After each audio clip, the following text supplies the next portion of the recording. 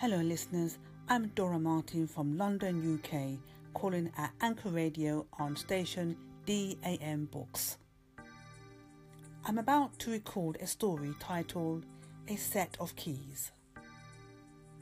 This is a real-life event on how I used the power of my subconscious mind to find a lost set of keys. So get ready to tune in to DAM Books.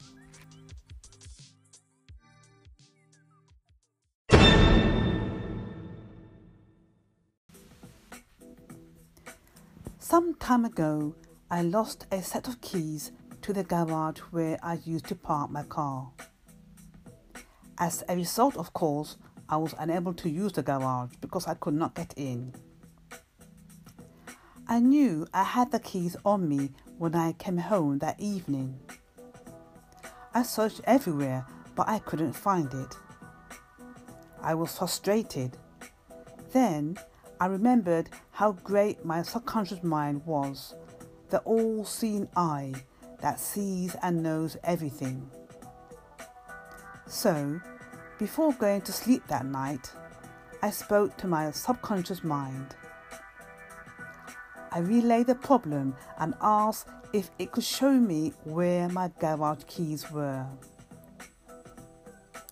A day or two later, I dreamt I was looking down into my apartment and a wordless thought spoke and said my keys are in the flat.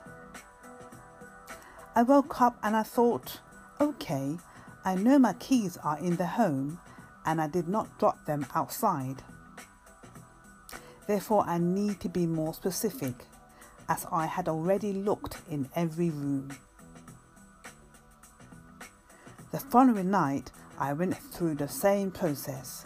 I spoke to my subconscious mind and asked where in the flat were my keys.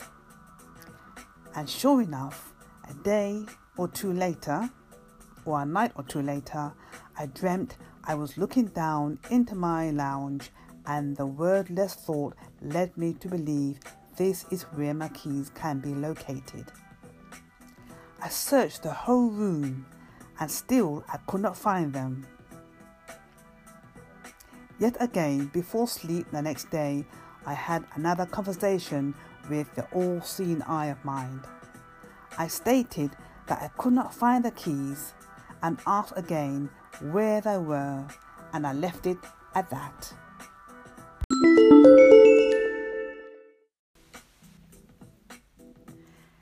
A Set of Keys Part 2. I went on with my daily life, and one day a friend invited me round to dinner and I accepted. When I arrived at his abode, I noticed the seats of his settee were positioned vertically. When I asked why, he stated it was to help the seats from becoming soft and saggy. Placing them upright from time to time puts them back into shape, and the settee lasts longer and will remain firmer for a considerable period of time. I was impressed. I thought, I had my settee for a long time. Perhaps I should try this technique.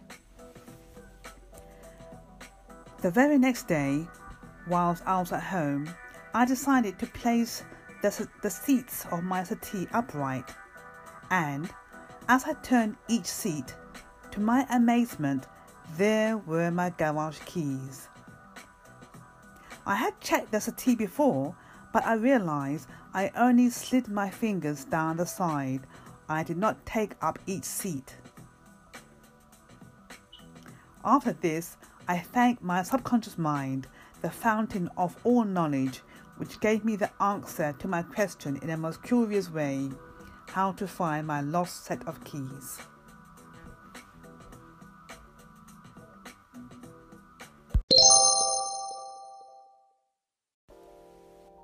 Hello listeners, I hope you enjoyed this story. Please feel free to applaud or call in and give your comments or feedback, or even if you can tell a fantastic story on how you use the power of your subconscious mind to find the answer to a question. Bye for now.